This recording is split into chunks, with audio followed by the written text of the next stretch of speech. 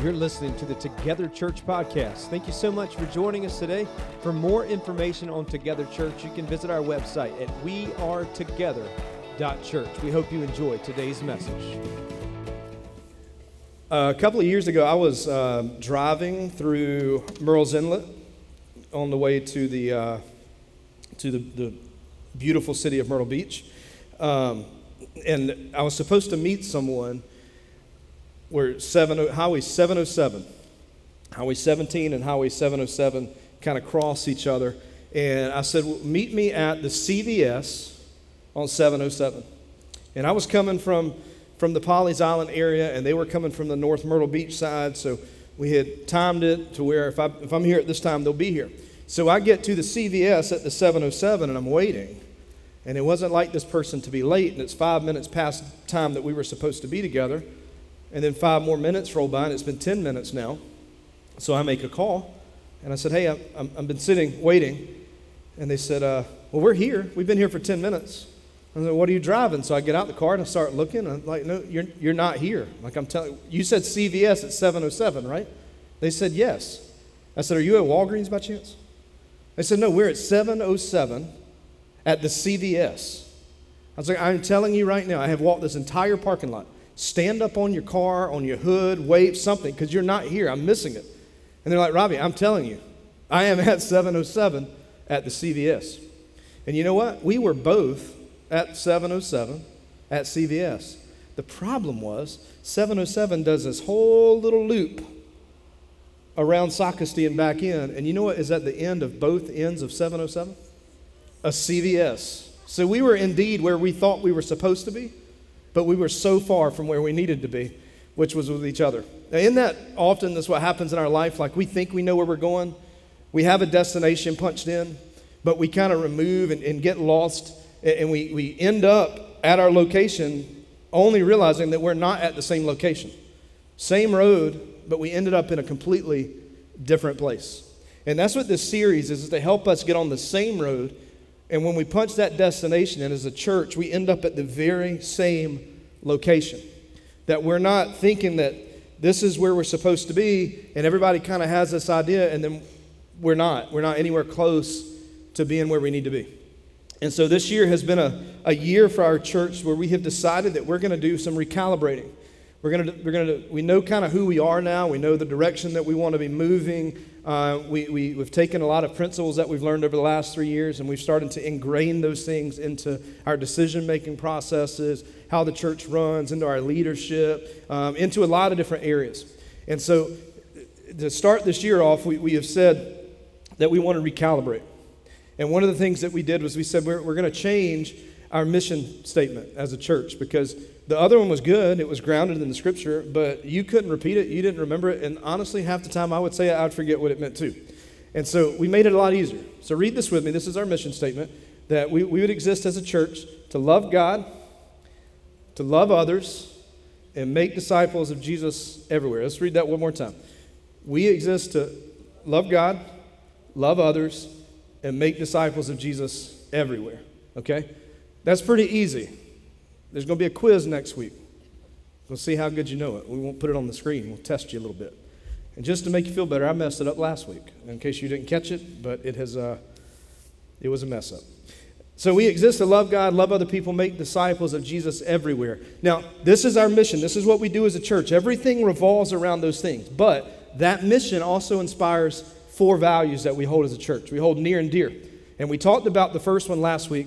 We said as a church, value number 1, above all things, we prioritize the gospel above all things. Like there's nothing that will get in the way of the gospel. We will die on that hill, but we will preach Jesus crucified and resurrected until we're blue in the face. We will not back down from that. Paul says in 1 Corinthians chapter 15, he says that this is the foremost thing. When Paul's preaching about the foremost thing, what Paul's talking about is the gospel. You have to be grounded on the gospel.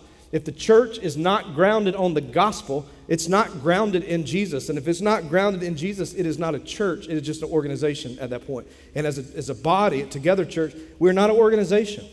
We're an organism because we are the body of Christ. We are living and breathing and moving, as Paul says in the book of Acts. We're moving because of what Jesus is doing in and through our lives. So we prioritize the gospel above everything. That would lead us to value number 2 today.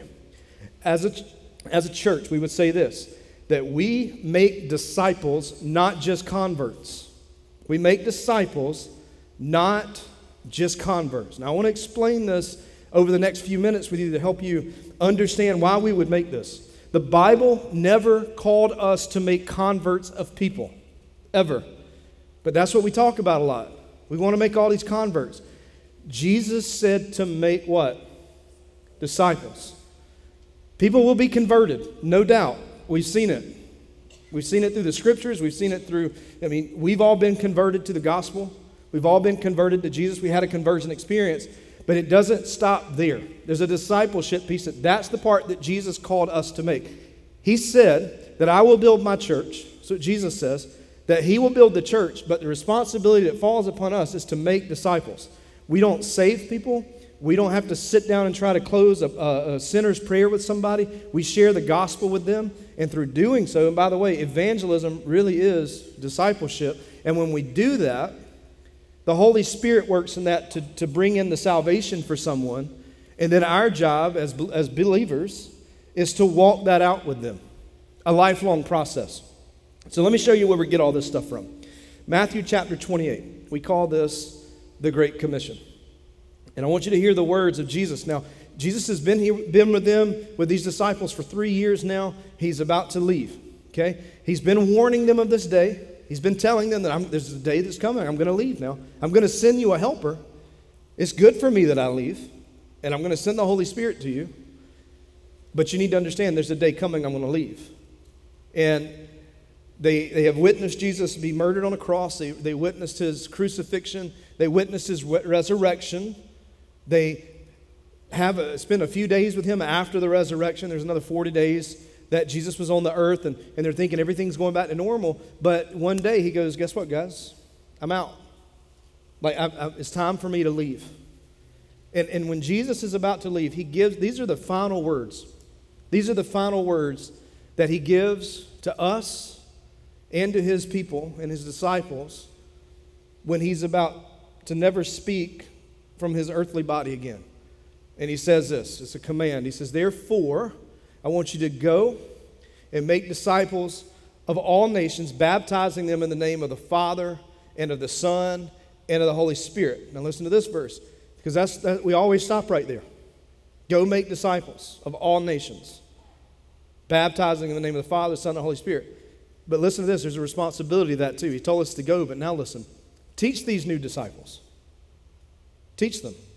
So it's not just people get saved and this is a done deal. He says, you teach these new disciples to obey all of the commands that I've given you. Everything that you've learned. They didn't have seminaries. They didn't have John MacArthur study Bibles. Anybody grow up on those things? That thing got me through a lot of problems, I can tell you that. They didn't have all that stuff. All they had were the teachings that they heard Jesus teach them, the commands that had been given, the Torah, the Tanakh. They had these early scriptures. And he says, you teach them all these commands that I've given you. And be sure of this, because that's a big task. Do you know when he said go into all the nations? They hadn't really ventured outside of Jerusalem or Galilee. And he's telling them to go to places they had never been before, things that they had never fathomed, of leaving Israel and going into Europe and going into these other places. They didn't know that that was even a possibility. And he gives them this assignment. Because for us, it's no problem. We'll go into all the world. It's just a couple of clicks on the internet, buy a plane ticket, and we can be there in a few hours, right? It wasn't like that for them. And so he says, you go and you teach and know this. And he says, be sure of this. And this is the most comforting part, because some of you will say today, I don't know how I'm supposed to do this. But listen, I'm going to repeat this verse again in a few minutes, but I want you to grasp it right now. Jesus' final word says, and be sure of this. I am with you. When is he with you? Oh, because he's not with you sometimes. He's not with you in the high moments and then abandon you in the low moments. He's not rejected you and moved away when you're having that spiritual conversation with somebody and you don't know what words you need to speak. He says, I am with you always. No matter where you are, he's with you. He's with you in every confrontation that you have. He's with you with every conversation that you have. He's with you with every high point in your life. He is always with you, and I will even put this out there because we know the scriptures tell us this too. He will empower you to do what you need to do in those moments. And so he says, be sure of this, I am with you. Be confident of this. Know this. Write this on your heart. Know that I'm with you always, even until the end of the age. When it's all said and done, I will be with you until you take your last breath. And when that last breath on earth is taken, you'll be standing in my presence. I will always be with you. Now, we read this from an English standpoint, right? Because we all speak English. Some better than others. But you got to read this in the context that it was spoken, which would have been in Greek. Okay? So when we look at this verse in English, there's several verbs that pop up in this sentence, right? He tells us to go. He tells us to make. He tells us to baptize. He tells us to teach. There are verbs that are being used. But here's the thing. That's the English language. But when Jesus spoke this in the Aramaic, in the Greek, there's one verb in all of this. One verb. Not all the ones that we have in English. And here's the one verb, make. That was it. You make.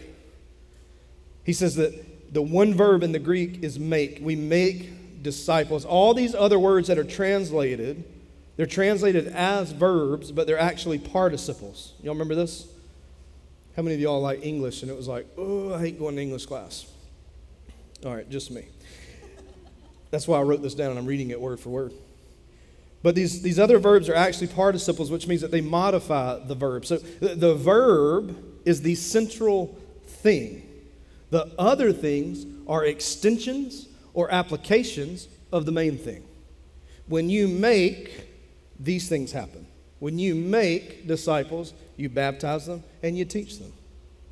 The other interesting thing in the Greek language here is Jesus said that what's the first word? Therefore what? Go. Now, we read that word as, okay, we should just go. When do we go? When do we stop? Is there a green flag, red flag? How do we know? In the Greek, it says, therefore, as you're always going, no matter where you go, no matter what time it is, there is no stop. Wherever you go, make disciples. Standing in line at the Starbucks, make disciples. Standing in line at McDonald's in the drive-thru. There's a lot of time to be making disciples if you haven't been through a drive-thru in Moncks Corner lately. There's a lot of time to be making disciples. When you're sitting at your family dinner, when you're reading your bedtime stories to your kids, when you're praying over people, make disciples. It says everything. See, we want to compartmentalize. And we would imagine that we make disciples when we come to church, but Jesus says it's so much more than the church. It's what happens outside of this place that changes the inside of this place. And we've gotten it wrong for so many years. That if we value all of our stuff here on this weekend and we judge the metrics of our church and say all these metrics are great, our attendances are great, and people are showing up and good things are happening, and that's good, and we want those things to happen here. But let me tell you something. If that never leaves this room, what good is it? It's only good news to people who hear the good news. It's not good news to people that never hear it. And so what would happen if we took this and we said, what if Jesus really meant what he said and that we're to go, and we went outside of this place and we started making disciples of people that were gathered all over this town? What would that mean to the worship that happened in this place when we came back in here to gather together, sharing the stories of what God had done, the blessings of what we had seen, watching his hand move across our people? It would make the weekend so much more powerful. But it still wouldn't be about the weekend. See, our metric is how many disciples are we making, and how many of those disciples are making disciples? Because that's what we've been called to do. Jesus is not going to look us in the eyes and say, what was your church attendance? But what he is going to ask is, how many disciples did you make? Because that's what I asked you to do. That's what I asked you to do. Let me explain a little bit about this, because this great commission, this make disciples. Make disciples is the central verb in this text. So the bottom line is this. For everything the church does, make disciples is the central thing that extends to everything else, that permeates everything else. When we're grounded in the gospel and we prioritize the gospel, We become students of the gospel, disciples, and then we disciple makers. That's the central verb. Anything else we do doesn't matter in the context of discipleship. They're byproducts. You want to get the giving of the church up? Make sure people are discipled and they love Jesus. You want to make sure that people are showing up to church and consistent? Make disciples. But see, we try to do all these other little gimmicks to get people in, and then what happens? We don't make true disciples. So there's two questions I want to ask you today. The number one is this: what is a disciple? Because we've heard that term thrown around, right? When somebody asks us if we believe in Jesus, we would say, yeah, I'm a Christian. But what about, yeah, I'm a disciple? So what is a disciple? Did you know that word in the New Testament is used 274 times in the New Testament? And in the Gospels alone, it's used 261 times, the word disciple. You know how many times the word Christian is used in the New Testament? 2. So what do you think Jesus wants you to be identified as? A disciple. He wants you to identify as a disciple. Now this word, disciple, it translates in the Hebrew to a word we call talmid, a talmudim. It means student, teacher. Or you have this teacher-student relationship, the rabbi being your teacher and disciple being the student. And in Arabic, it translates to Taliban, just FYI. So don't go around telling people that you're part of the Taliban. That's not going to go well. And for reference, for those listening on audio, we are not a part of that. We're disciples of Jesus. And so here's how it would work in the New Testament. Okay, so you would go to school starting at 5 years old. And in school, in Jewish school, you would study the scriptures. Did you know by the age of 12 years old that they could pretty much quote the entire Old Testament from memory? I can't even remember my phone number. And I definitely can't remember my passwords to my computer. I get them reset every single day. They could pretty much quote from memory, and this is no chapters, no verses, that didn't exist yet, from memory, the Old Testament. Because they were people of the Word. They lived in the Word. And the whole goal, as a male, the guys from 5 years old to 12, their goal was to become a rabbi. That was the dream job. It was like getting into the NBA, becoming a professional athlete. The rabbi was the standard of jobs that they would want to do. They'd want to become that. And they would try, and they would work, and they would learn, and they'd be able to quote, and not only quote it, but they would know what it meant, and they could tie pieces of Scripture together. They were very well skilled in the art. When we look at Luke chapter 2, Jesus is sitting in the temple, and you notice in Luke chapter 2, when he's sitting in the temple, he's 12 years old, it says that the teachers of the law were amazed at what he did. Jesus would have been finishing up his formal education, Jewish education at that point. And so at 12, everybody would be done with school, except for the guys. The girls at 12 would go home, and they would they would end up being prepared on how to be moms and how to be wives, and then they would end up getting married at about 13, 14 years old. The boys would go on to school until about 15. At 15, they would go choose a rabbi. So they would find a rabbi or teacher that they agreed with their teaching, they liked their point of view, they liked the way they taught, and they would go to that rabbi and they would say, I want to be your disciple. Now they're going to face a little quiz. There's going to be a little quiz to understand, do you really have what it takes to be a disciple? And so they would run them through a gamut of questions. They would ask question after question after question. And what they weren't looking for was to give answers. They wanted the disciple to be able to answer the question with a question. See, we do this thing backwards. We tell people what they should believe instead of asking them questions to let the Holy Spirit work in that tension to truly grind down what that belief is. And so they would ask question after question and after question. And if the rabbi felt that they were good enough, he would say this, come be my disciple. And if they weren't good enough, he would say, you should go home, take up your father's business, have many sons, and maybe one of your sons to become a rabbi. Let me ask you this question. Let's sidestep and ask a question. Where were all of Jesus' disciples? Where was James and John? Where was Peter? What were they? They were fishermen. Why were they fishermen? Because they weren't good enough. They weren't good enough to be disciples. They were rejected by the educational system of their day of going, go work your father's business, have many sons. Hopefully one of them can be a rabbi. Matthew. Matthew was not a rabbi. Matthew's a tax collector.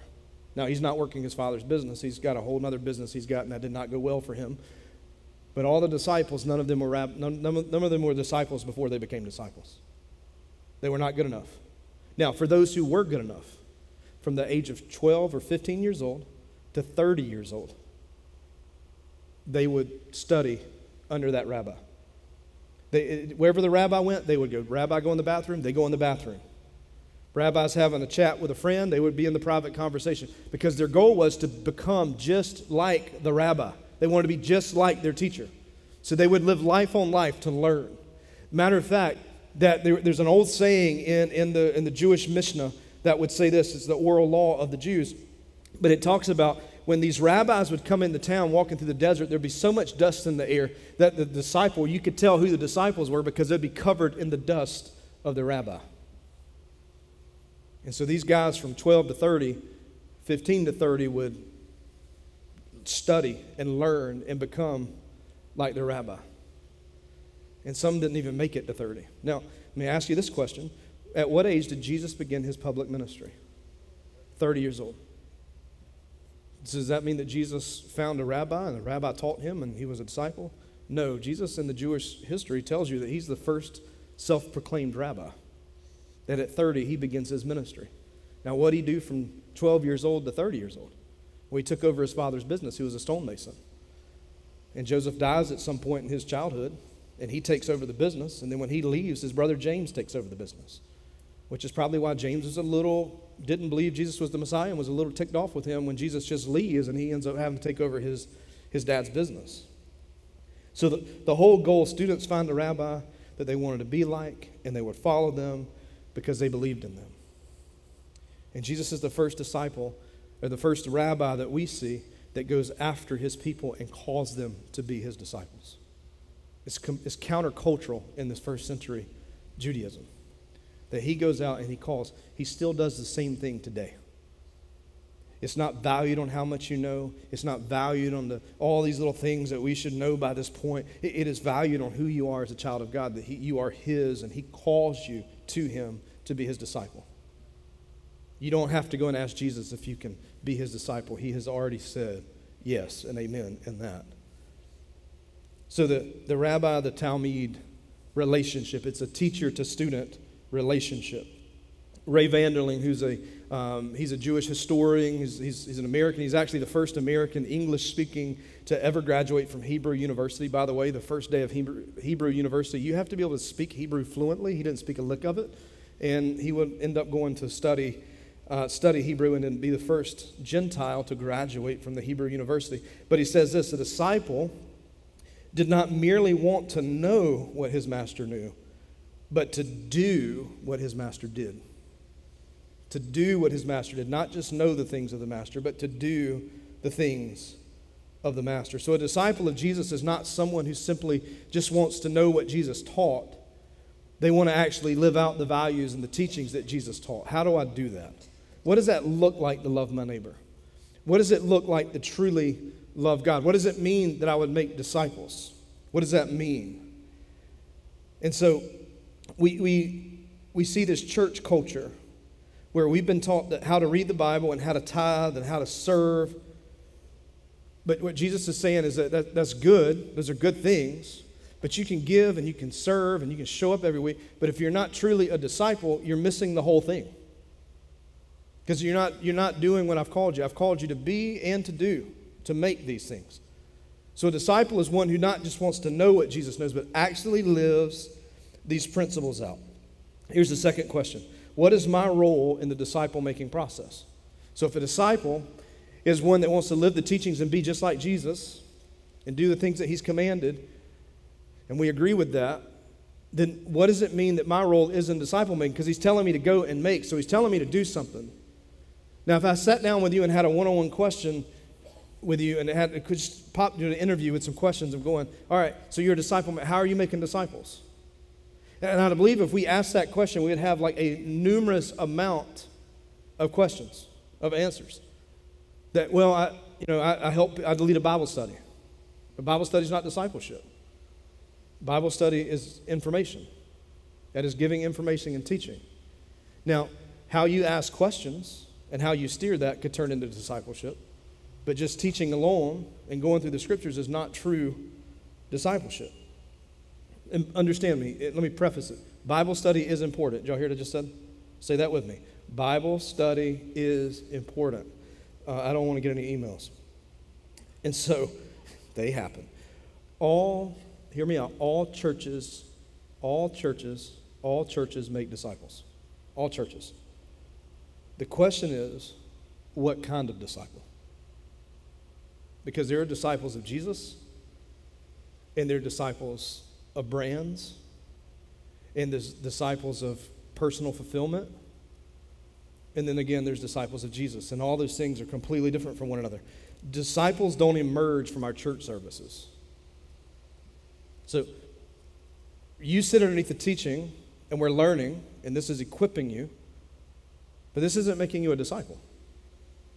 A disciple making is going to happen when you walk outside of this room and you live out these values among the people that are in our town and community. And you can do that with people in here. I mean, I hope and pray that when we're done talking about this, that you will see that when you enter into this room, there is an opportunity to still make disciples in our one-on-one conversations of being with people and challenging people and asking questions with people and showing how to make disciples.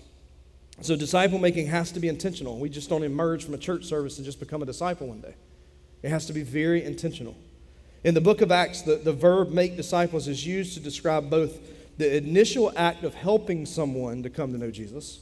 So there's a two-part of that. The make disciples is not just helping someone come to that. That's why I said evangelism and discipleship can exist. We normally look at, I've got to get somebody saved and then they become a disciple. Here's what I'm telling you. They can become a disciple before they meet Jesus.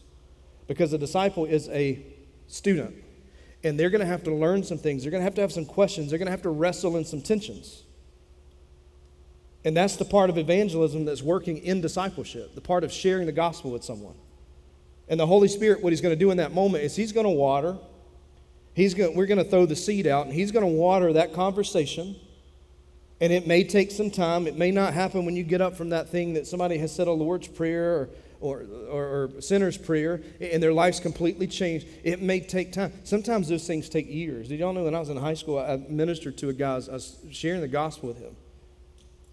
And it was 2 years later before he finally came to the understanding that he needed Jesus. And I had to ask myself, was I really, really bad at this? Because for 2 years, that guy didn't get it. Did I not explain it? All I was supposed to do was plant the seed and have that conversation. So every day we would go to high school, I would have that conversation. I would talk about it. He would ask questions, I would ask questions back. Robbie, can I lose my salvation? Robbie, can I do this? Robbie, I was told if I don't have the... And I was not a theologian by any means. I was very new to the Bible. I was just answering what I knew. And 2 years later, I'm working in a textile mill in the summer, and I took this job, and I didn't know that he had this job, and they take me to the area that I'm going to be. They worded this so well, but when I got there, I realized they played me for a fool. But they said, you're just going to unload some pallets from these 18-wheelers when they come in, these textiles.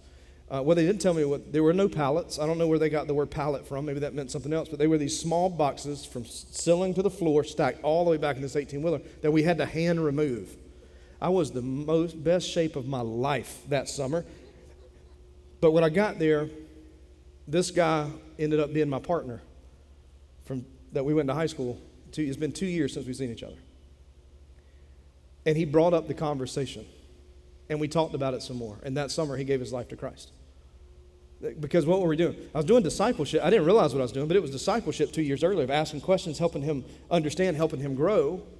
And it processed along the line to where God finally revealed some things to him, and he had processed some things. Does that make sense? That evangelism happens in discipleship. It's not one and then the other. It's a mix of what happens.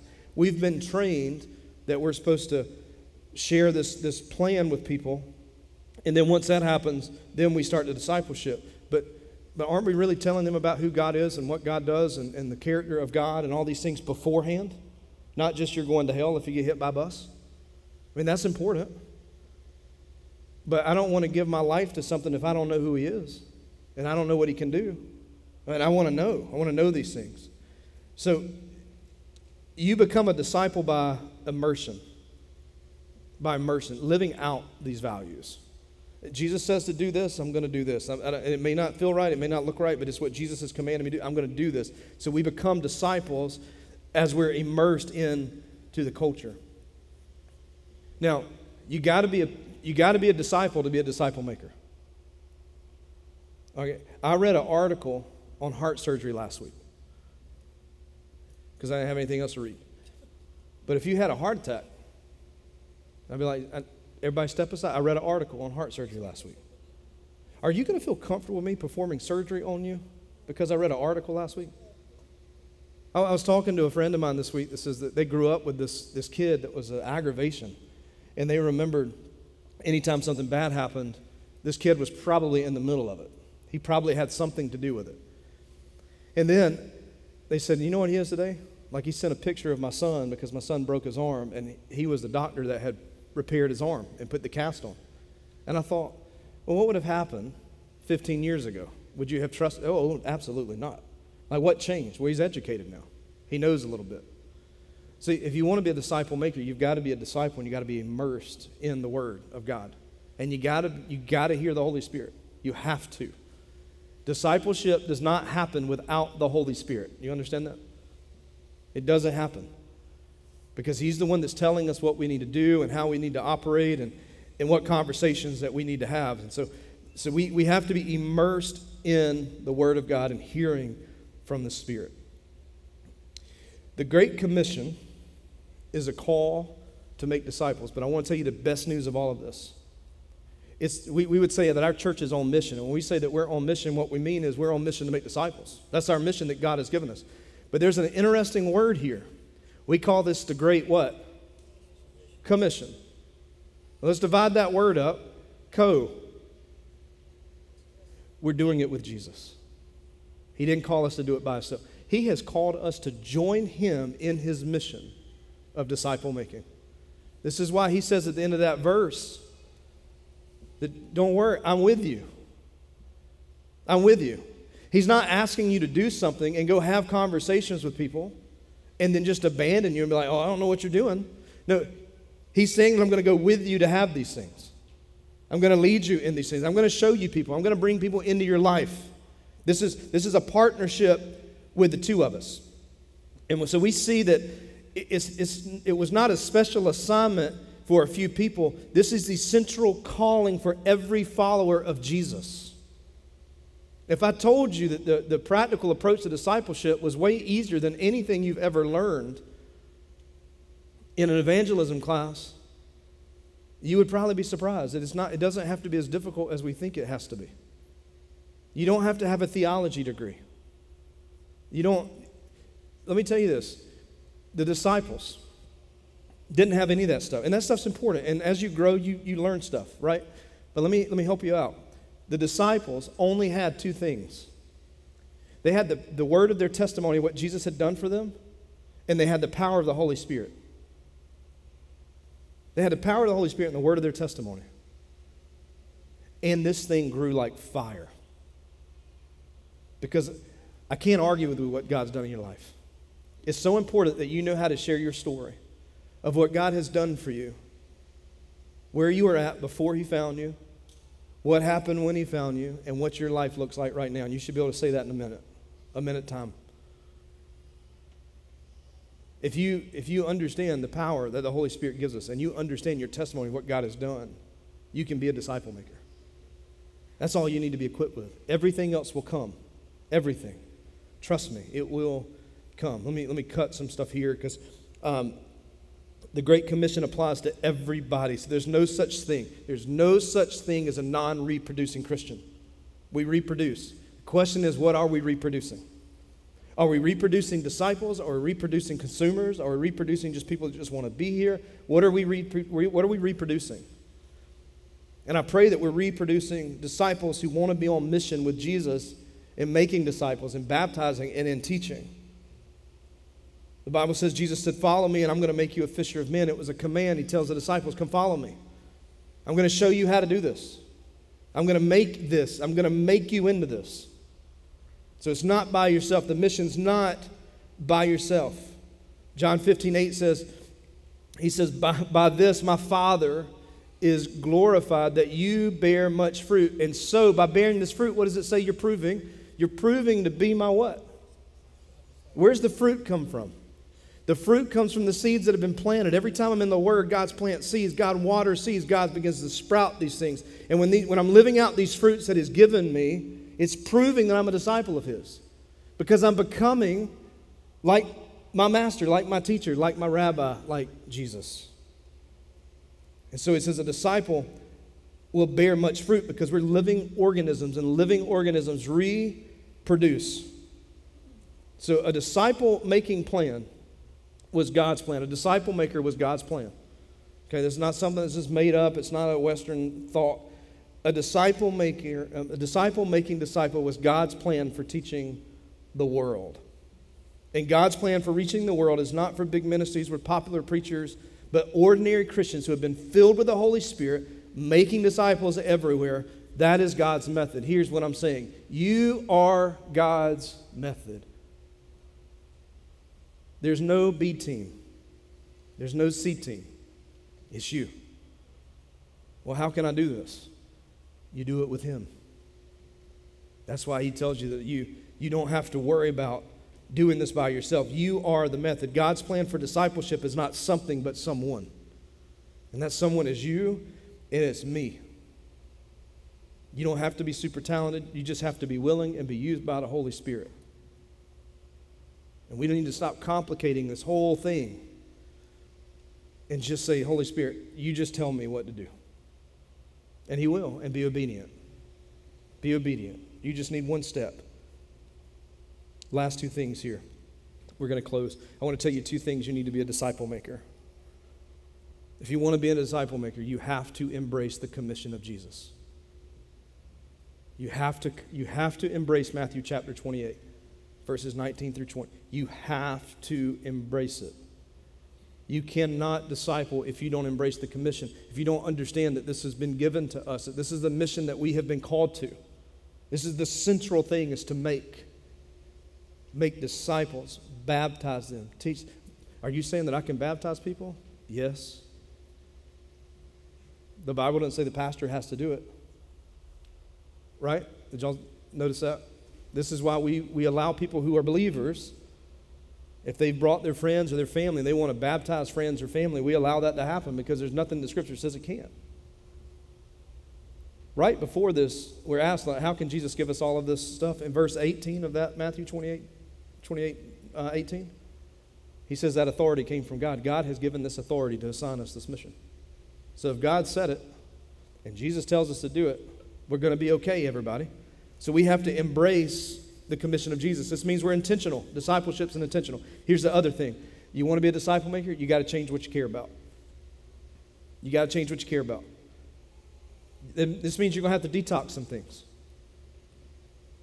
There's some things that we're going to have detox. We can talk about that in a whole other conversation. Probably need to do a whole series on detox. But there are things that we got to detox from. We have a virus.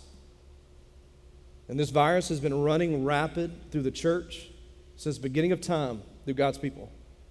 That we are so easily lured to legalism and lured to rules and all these other things.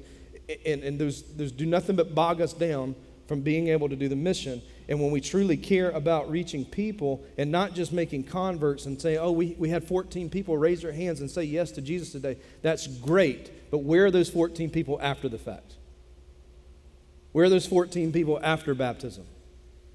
Are they being made into disciples who are making disciples?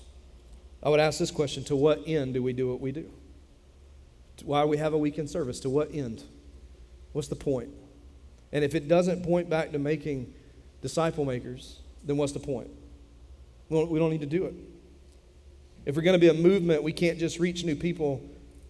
We've got to turn them into disciples. So here's my questions today for you as we close. And I'd say we got to be very careful with the virus, by the way. Matthew 16 says, be on guard against the yeast of the Pharisees and the Sadducees. All it takes is little bits and pieces of legalism to ruin it. It impacts everything. We're committed to making disciples, not just converts. Here's some practical questions. Are you a disciple? My biggest fear is that many people will never truly become actual disciples, but just cultural Christians that go to church, they give, they serve, they'll read their Bible, they'll pray for you, but they never truly become like Jesus and transform people. You know, the early church, the Christians in the Bible, did you know the Christians didn't give themselves that name? It was actually meant as a derogatory term when they were like, look at these little Christ, look at these little Christ. Because of what they were doing, they were given a name. People realized who they were because of what they did. Because it was more than just reading in scriptures. It was living these things out and loving the Roman that had killed their family. Think about Paul, Paul goes to church for the first time after he had probably just killed many of these people's family members and persecuted them. And we don't read anything about them throwing Paul out the church or trespassing him from the church. They embraced him and brought him in. And aren't we glad that he did that? Because the whole course of history changed. You can't belong to Jesus and not be a disciple. You can't. And the second question is, have you been baptized? Because that's the first part of following Jesus. It's taking the step just like he did of being baptized, making that outward commitment that this is, I am a disciple of his. I belong to him. We have baptism coming up at the end of the month. We'd love for you to participate and be part of it. And you can sign up at Welcome Desk right after this. We'll get you all the information. We'll sit down and have a conversation about what baptism is. You don't need to have it all figured out right now. What we want you to do is be obedient in that step. And here's my last question. Are you a disciple maker? Because every Christian is born to reproduce. That's why we're a living organism. I wrote this thought down before I came up today, but I want to read it as we close, is that much of modern discipleship has focused upon making believers strong enough to survive the city rather than bold enough to transform the city. We have excelled in creating disciples, just not the kind that change cities or create shifts in our societies. Under the power of the Holy Spirit, I pray that our church will do more than make people strong enough to survive, but to transform.